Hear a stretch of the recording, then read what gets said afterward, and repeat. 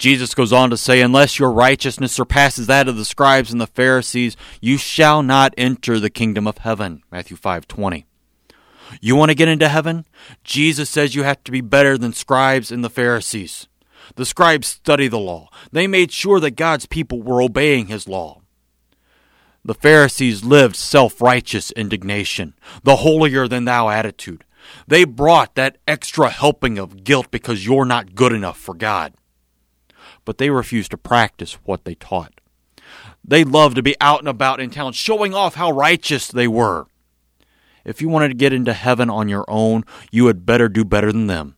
In fact, you have to do it as good as Jesus, perfectly. You cannot make one single mistake, ever. Too late? Thank God that he sent a Savior, a perfect Savior who gives you his robe of righteousness at baptism. In him your sins have been covered, your name written in the book of life.